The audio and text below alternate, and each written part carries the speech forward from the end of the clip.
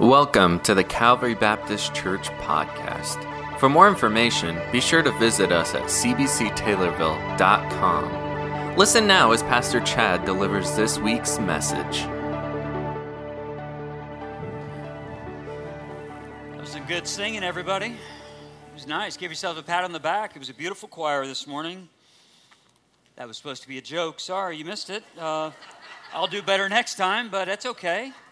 Sometimes you bomb. I found that out. I've been preaching for a long time. Sometimes it just doesn't go like you think it will. So, hey, we are actually in our last installment of a long series. We've been here for now, this is 7 weeks in a series, as you see on the screen, called Habits. And we've been talking all about habits. We've been talking about the habits that we should have if we are in Christ, the habits that add life to us.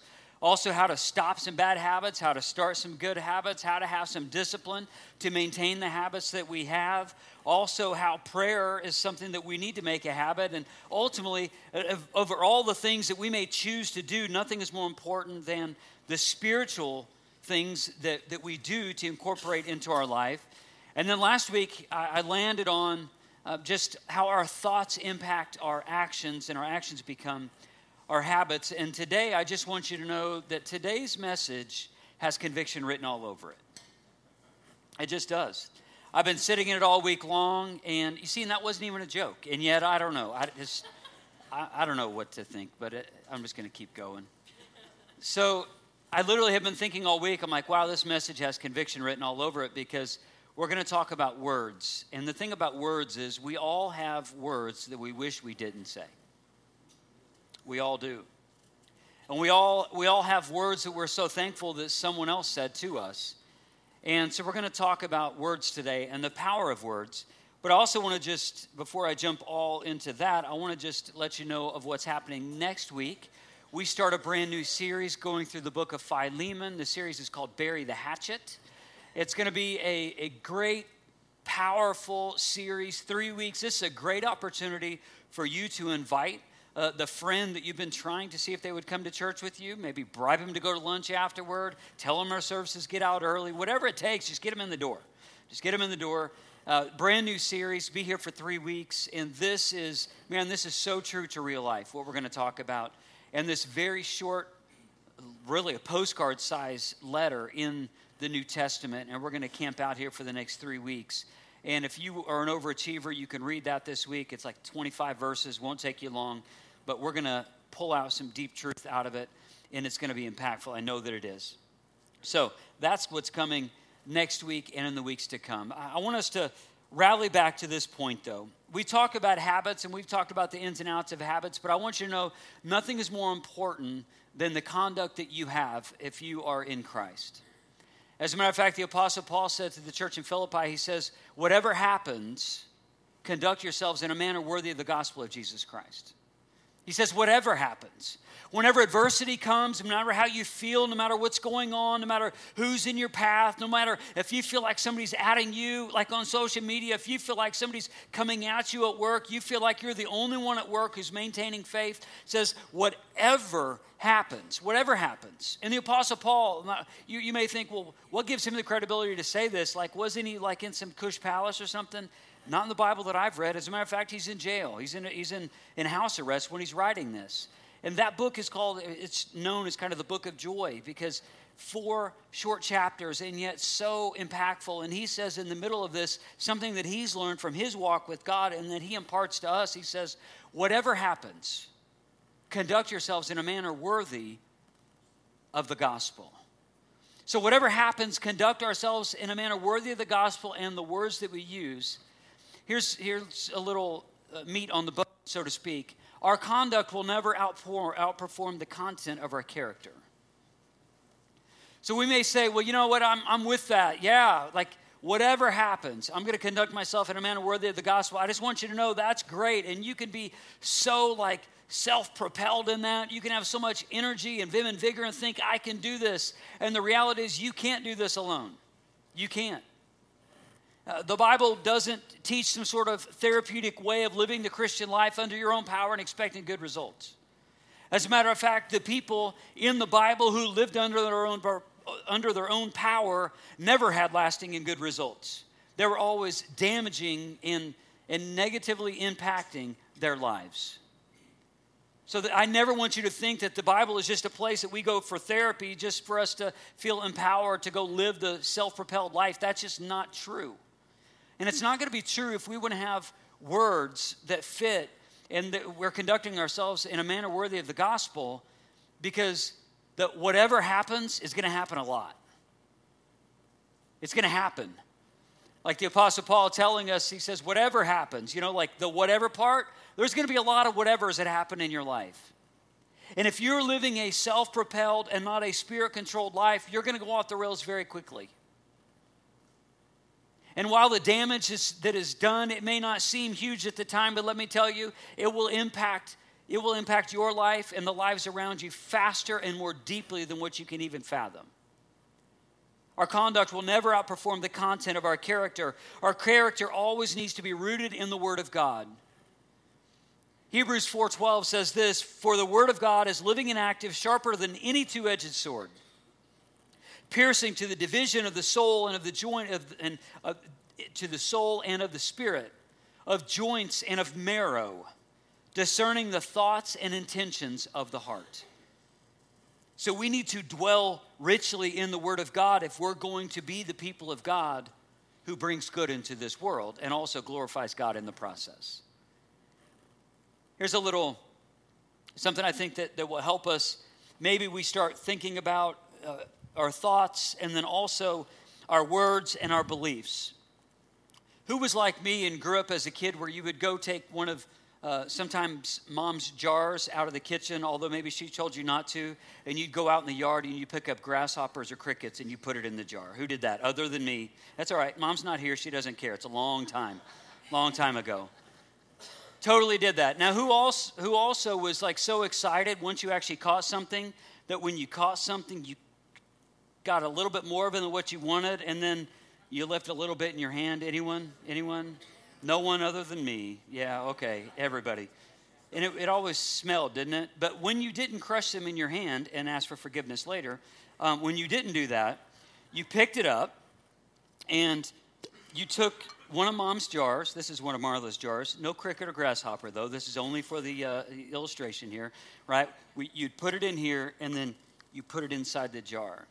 There's an interesting phenomenon that happens. I don't know if this happens with crickets, but I know this happens with grasshoppers. If you put a grasshopper in a jar and you put it in there long enough, like at first it'll go in the jar and the grasshopper will jump and jump and jump, and it will hit itself against the lid over and over and over and over and over again. But then there's a point in time where the grasshopper learns, wow, I just keep hitting my head on the lid of this jar, and then the grasshopper stops jumping. You see, there's a very similar thing that happens in someone's life when we have self-limiting beliefs. Because a self-limiting belief is like the lid on the jar, and the grasshopper goes in, and the grasshopper has the ability to jump, but yet when the grasshopper goes in the jar, and the self-limiting belief is because there's this lid on my potential, and maybe you've tried to formulate some good habits, and you've been jumping, and you're just tired of hitting your head against the lid. And I just want to encourage you, some of you have decided already that I'm not going to do that habit anymore. I'm going to give up on that habit, even if it was a God-inspired habit, because your head hurts, and yet you maybe right now are starting to formulate some self-limiting beliefs to say, I'm not even going to jump anymore. I'm not going to have this happen anymore, because you started to believe that you're not worthy of it. You are worthy of good. You are. You're worthy of good, but we have to do something about these self-limiting beliefs. Here's something I know to be true. If you're filling in the blanks, you can fill in the blanks with everybody else. Thoughts become words. Words become actions, and actions become habits. Your thoughts, your self-limiting beliefs, your beliefs about yourself and about the future, whether it's optimistic or pessimistic, your thoughts become words, your words become actions, and your actions become your habits, and the habits become your life. They just become your life. And then you become the person that you are because the thoughts that you had, and if we don't do something with our beliefs, and if we don't actually do something to manage our self-limiting beliefs, we can start to believe that we don't have potential, that we don't have good available to us, that maybe even that God doesn't love us. And I just want you to know, friends, that's just simply not true. God loves you more deeply and more richly than what you can even imagine. He loves you in spite of all of the terrible things that you and I have done. That God the Father loves you so much that he was willing to just have the glimpse of the idea that his son would come to earth and that the Son of God would willingly submit himself to go on the cross to take away your sins. And he didn't do so to prove that he was God. He was God all by himself in heaven. He did so that we could have a pathway to be right with God and so that we could actually be one with him in heaven. God loves you more than what you can even imagine. Our words have incredible power. You could sense it in the room as soon as I started talking about words, and I talked about conviction that happens with just talking about words and the impact of words in our life, or maybe not hearing words in our life and the words that maybe we've even said to ourselves. Words have such an impressible effect on our life. And the Bible tells us this over and over and over. This is one of the instances. Proverbs 18:21 says this: the tongue has the power of life and death, and those who love it will eat its fruit. The tongue has the power of life and death. You may say, well, Pastor, I'm sick of the extremes. Isn't there something else? The author of this proverb is telling us, he's like, the words that we use and the words that are uttered out of our mouth and that come by way of our tongue have the potential of bringing life or death. And how do I know this is true? I know this is true, and so do you.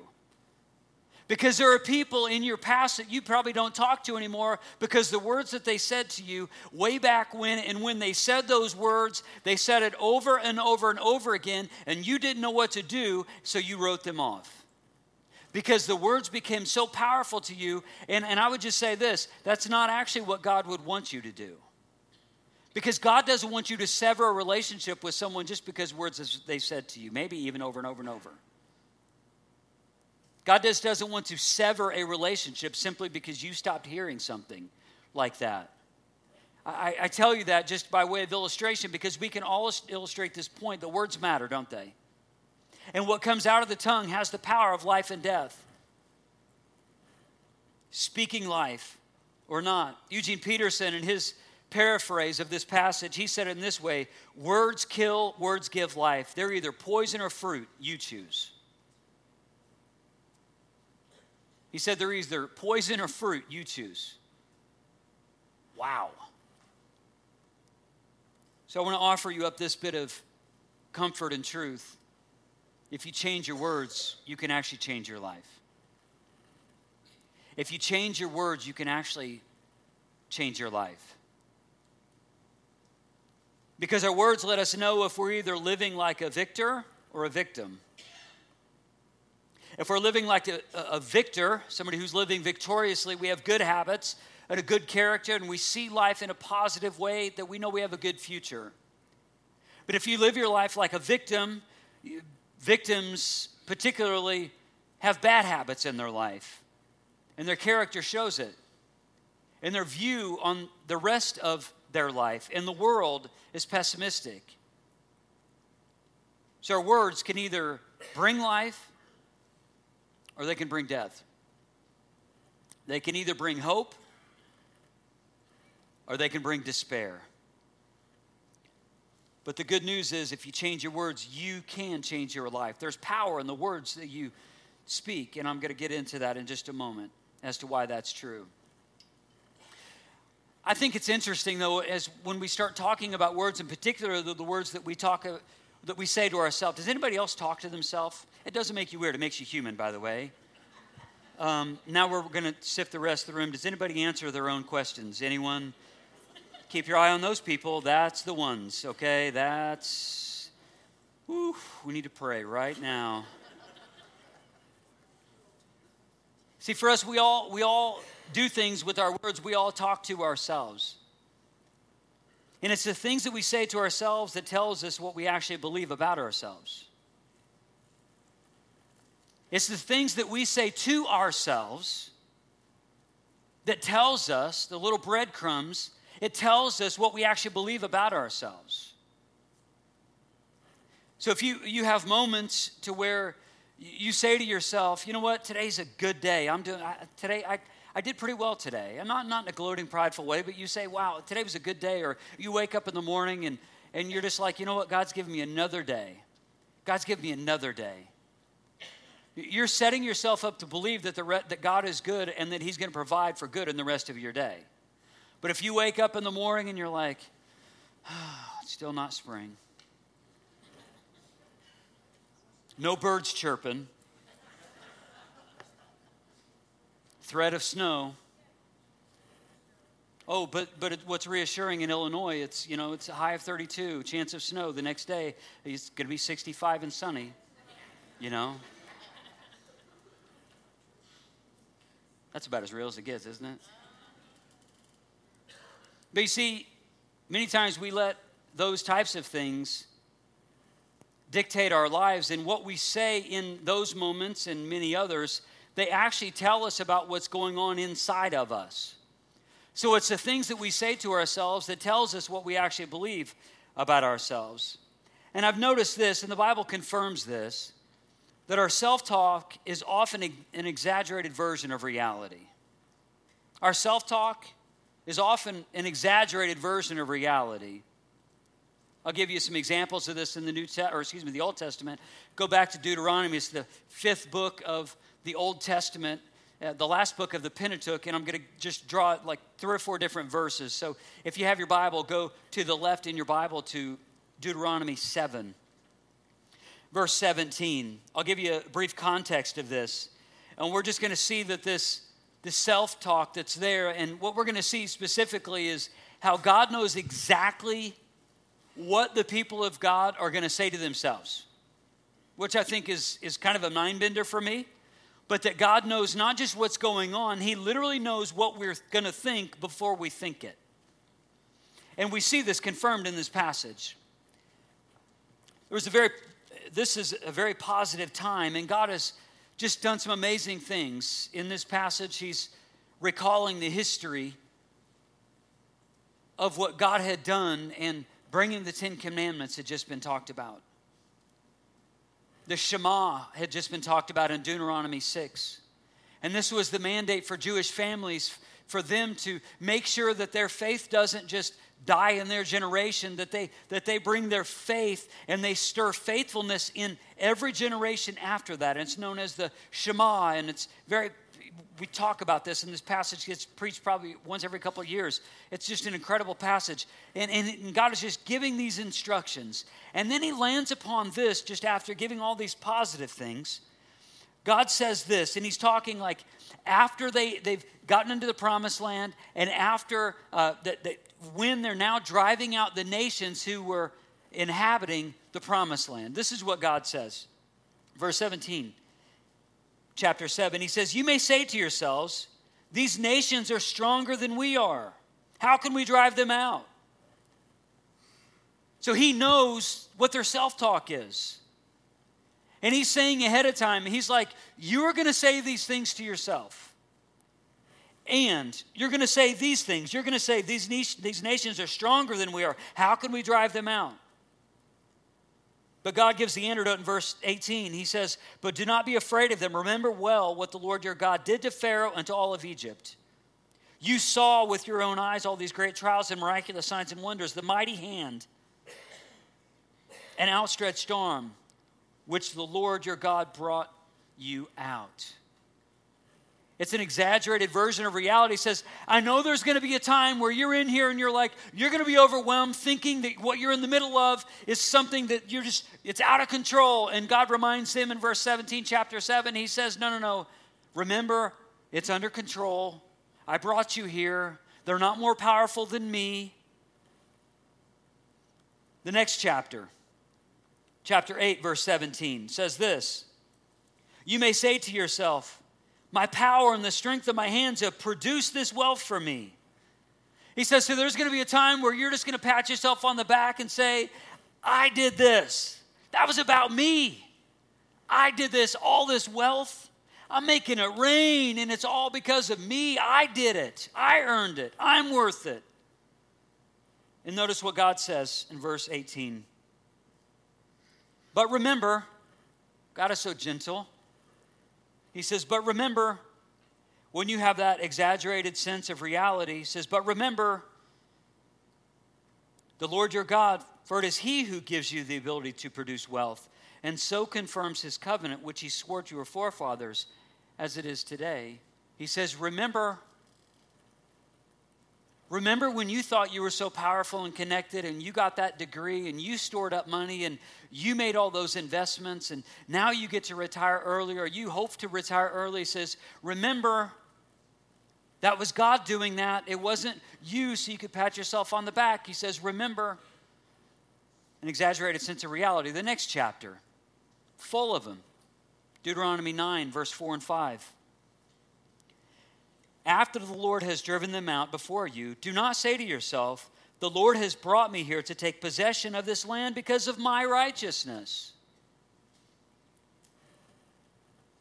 He says, so when you're ruminating in self-talk and you're like, you know what? It's no wonder God did that because we're good.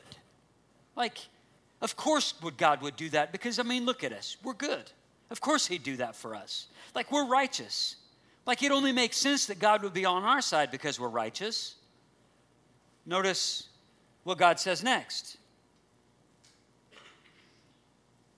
God says to them, he says, no, it is on account of the wickedness of these nations that the Lord is going to drive them out before you. It's not because of your righteousness or your integrity that you're going to, it's not because of your righteousness or your integrity that you're going to go in and take possession of the land, but on account of the wickedness of these nations, the Lord your God will drive them out before you to accomplish what he swore to your forefathers, to Abraham, Isaac, and Jacob.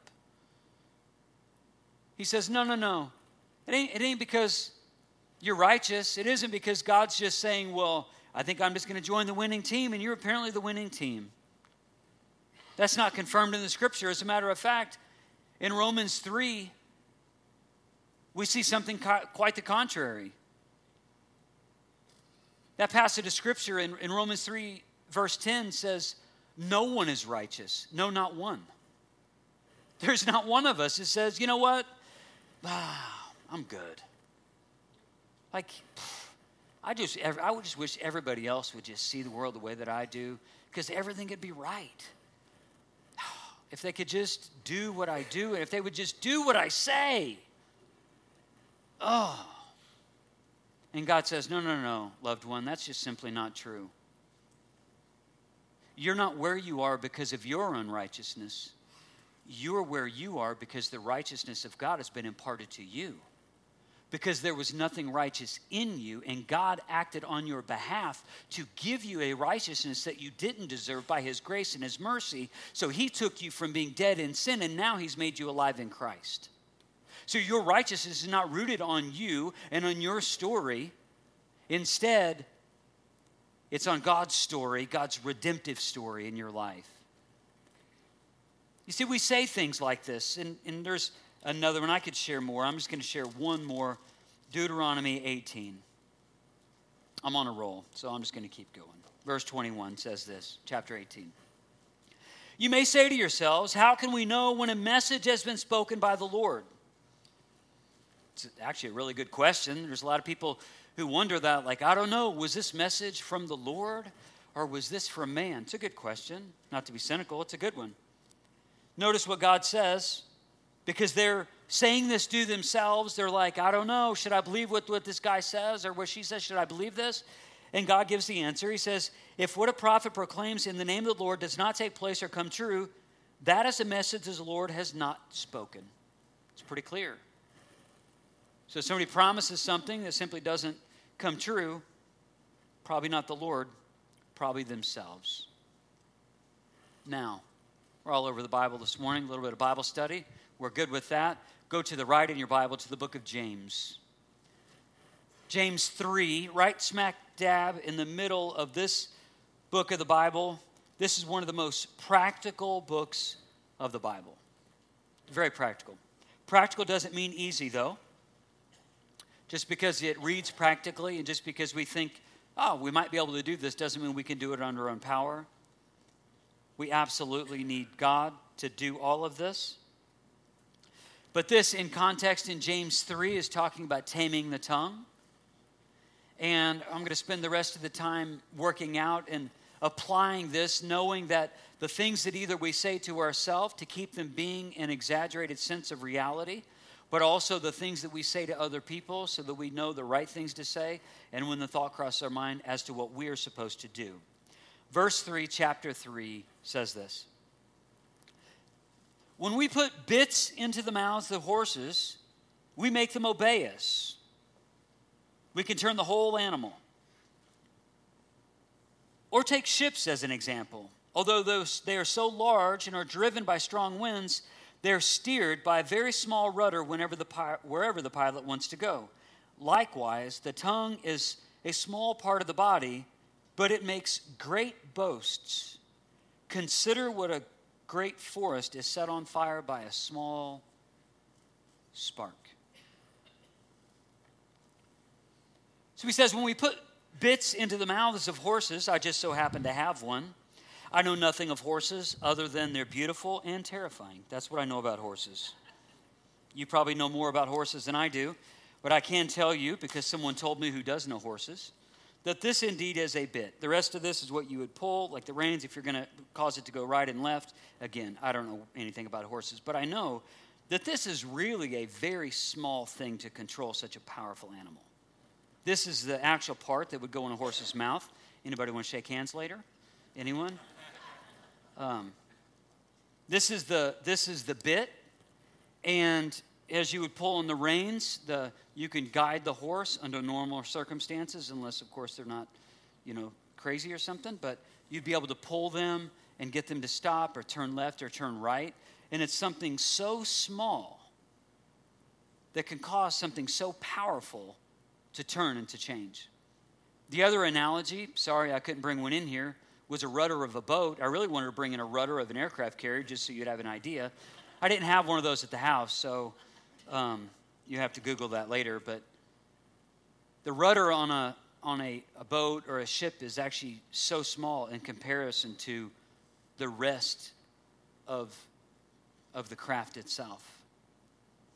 And this is the analogy that James uses. And then he also used the analogy of how such a small spark can cause such a great fire. One of the commentaries that I was going through and reading explained it in this way, and it changed really the way that I've looked at this passage. I've preached through this passage numerous times before. This is what the commentary said. With both illustrations, James uses a bit and a rudder, and they are both to be used in circumstances.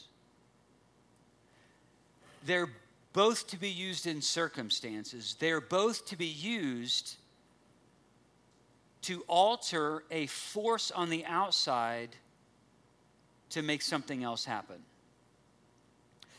It continues, the tongue is the key factor in consistent living. Circumstances vary. There are pressures of adversity and the pressures of prosperity. There are sudden and unexpected shocks, the blows which life administers to us. Can we hold our course? James' marine illustration is not all the wide of the mark of the best description of life and its tides, currents, and storms. Once again, there's a rudder to hold the ship on course, and the tongue is that rudder. Both the bit and the rudder must overcome opposing forces. You see, the control of the tongue is more than evidence of spiritual maturity. It's actually a means to spiritual maturity. It's not just as a way of how I used to look at it and saying, oh, if I can, it's just controlling my tongue is just evidence of spiritual maturity. When I consulted the commentaries and other remarks about this passage, my frame of thinking changed because I realized that whether it's a bit or a rudder, both of those have illustrations, and there's the opposing force. And the opposing force that what would happen in our life is the same thing that the Apostle Paul talked about in Philippians 1:7, whatever happens. That's the whatever. the circumstances that would make us want to say things with our mouths that either can offer life or they can offer death. And now what James is saying, that the words that we have, and there's power in the tongue to either do one or the other, but know that there are opposing forces against us, and the opposing force could be how you feel. It could be Satan's work around you. It could be a divisive relationship. It could be the fact that you're tired. It could be the fact that you simply don't know how to say no. It could be the fact that you're a people pleaser. It could be a bunch of different things. It could be the fact that you just don't know Jesus at all. The control of the tongue is more than evidence of spiritual maturity. It is a means to spiritual maturity. That means that even if we feel convicted because we've used words that we ought not to use, God can use that to help us grow in our walk with Him. That God just doesn't leave us stuck in our conviction. He doesn't just leave us stuck in our brokenness. He doesn't just leave us stuck in our flaws and mistakes. That God offers a way out even when we've made a mistake, and even when we've used words that we ought not to use. God can use those words to bring us back to Him. I pray that's what happens to you. I pray that you don't just stay stuck in conviction of the words that you've said, or maybe just feeling bad because you think that somebody was using words against you that they should not use. I pray that something more happens than that. There's a lot of people who come into the house of God and they get under conviction and don't do anything about it. They just wait for the time to pass, they wait for the song to pass, they wait for the preacher to stop preaching, they wait to take a breath for that to subside so they can stop feeling the conviction and they can go on outside these doors and talk about where they're going to go to lunch. That is not what God wants for you. If you are sensing something happening in you, a bit of conviction, it's because God is stirring His affections in you for Him, for you to change. He's allowing you to realize there's a better future that you need to lean into. And not trust in your own power, but to trust in Him. James speaks of these opposing forces. The Apostle Paul knows of these opposing forces. God knew when He was bringing the Israelites into the promised land, there were going to be opposing forces. And He says, in the middle of these things, the words you say to one another ultimately are going to convey what you believe about God and about yourself.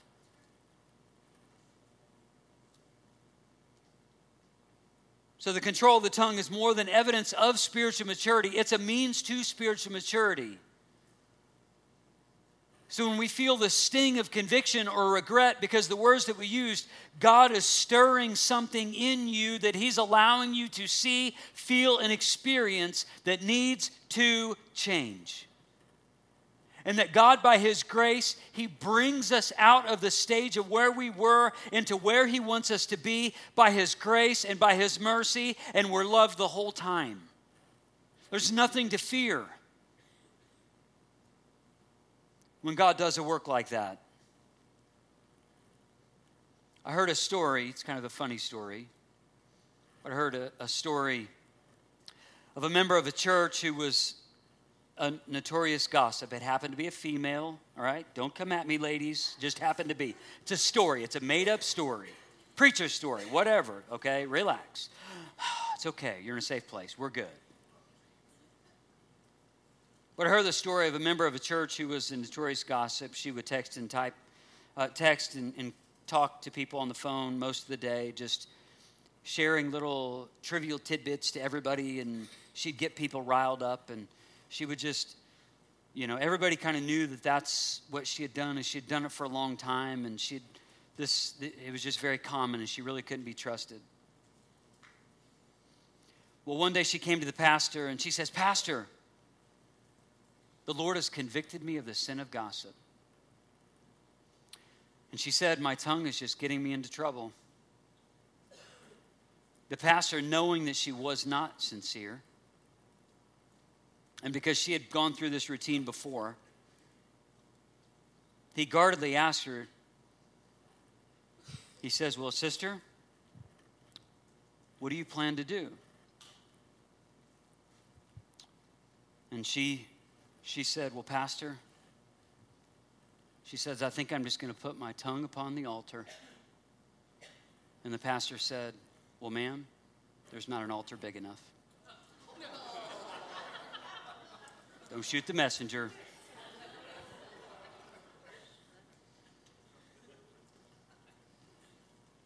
Words matter, don't they?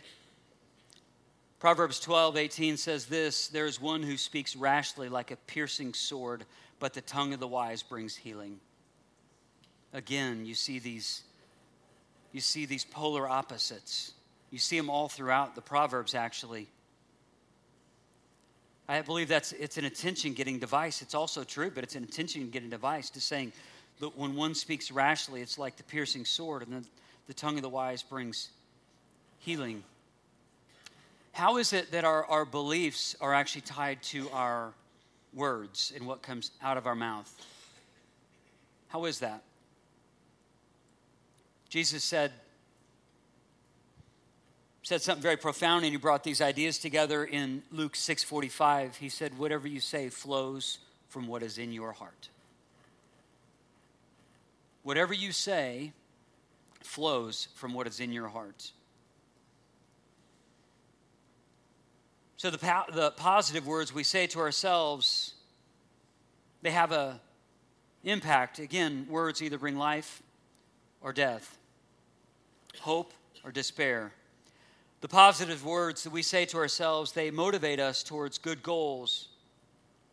And negative words motivate us away from good goals. And as I finish,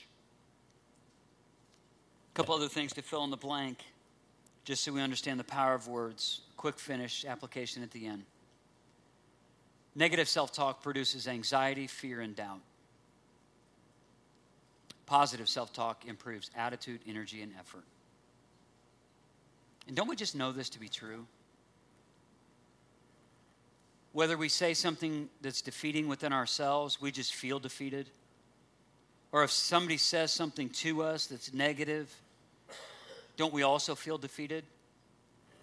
But on the other side, when we say something to ourselves that's uplifting and true and remind ourselves of God's goodness and of the Word of God, don't you feel more encouraged? I do. Or when somebody comes alongside and just reassures you that it's going to be okay, or they also pray for you, or maybe they share a scripture and encouraging scripture with you, you also feel invigorated because we verify that this is true. Negative self-talk produces anxiety, fear, and doubt. Positive self-talk improves attitude, energy, and effort. So what are we to do? What are we to do? If you can't say something helpful, skip it. If you can't say something helpful, skip it. If you can't say something helpful to yourself or to somebody else, just skip it. Ephesians 4:29 says this, do not let any unwholesome talk come out of your mouths, but only what is helpful for building others up according to their needs, that it may benefit those who listen. There's another passage of scripture, Romans 12:9. It says this, love must be sincere, hate what is evil, and cling to what is good. Cling to what is good. And last thing to fill in, if you think something's good, say it. Say it. Say it. Say it to yourself. Say it to your friend. Say it to your kids. Say it to your grandkids. Say it to your doubting family members, your coworkers. If you think something good, say it. Proverbs 16:24 says this, pleasant words are a honeycomb, sweet to the soul and healing to the bones. Pleasant words are a honeycomb, sweet to the soul and healing to the bones. So if you think something good, say it. And I want to end with this, talking about habits for these 7 weeks, now the finale of the series. If God has given you a dream and you are forming habits to build the dream that God's given in you, vocalize that dream. Say it from your heart. Say it to Him. Say it to somebody else. Say it. Speak it. Believe it. Know it. Give it to God and trust Him with that. But in order to do any of these things, what we have to do by God's grace is this.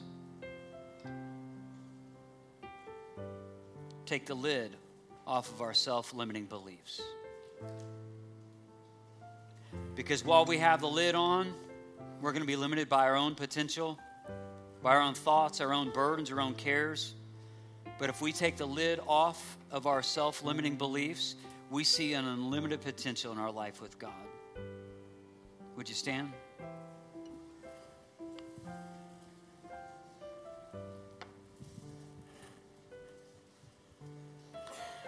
If you felt conviction in this message, welcome to the club. You've only been listening to it for about 40 minutes, and I've been sitting in this for about a month. It's got me multiple times this week alone. So if you're feeling convicted, that means that God's speaking. You shouldn't feel bad about that. You should feel thankful that God is speaking. The thing you need to do is follow through. Not to just feel that bit of conviction and then leave and start talking about lunch. But to do in the moment what it is that God wants you to do, whether that's coming forward, whether that's something, just a commitment you make right now. Maybe what you need to do is just speak a kind word to somebody in the room, and that's okay. We're going to make room for that to happen too. But for you, maybe you came in and you don't even know Jesus at all, and I'm thankful you're here. I realize how much courage it takes just to come in the doors. But if you don't know Jesus, perhaps today's the day you could. Myself and others, we would love to show you from the Word of God how you can commit your life to Jesus, how you can become a born-again believer and stop living under your own power and start living under the power of God. God, thank you. As we transition, God, in this time of ministry, God, we're not changing the channel. We're not tuning away from you.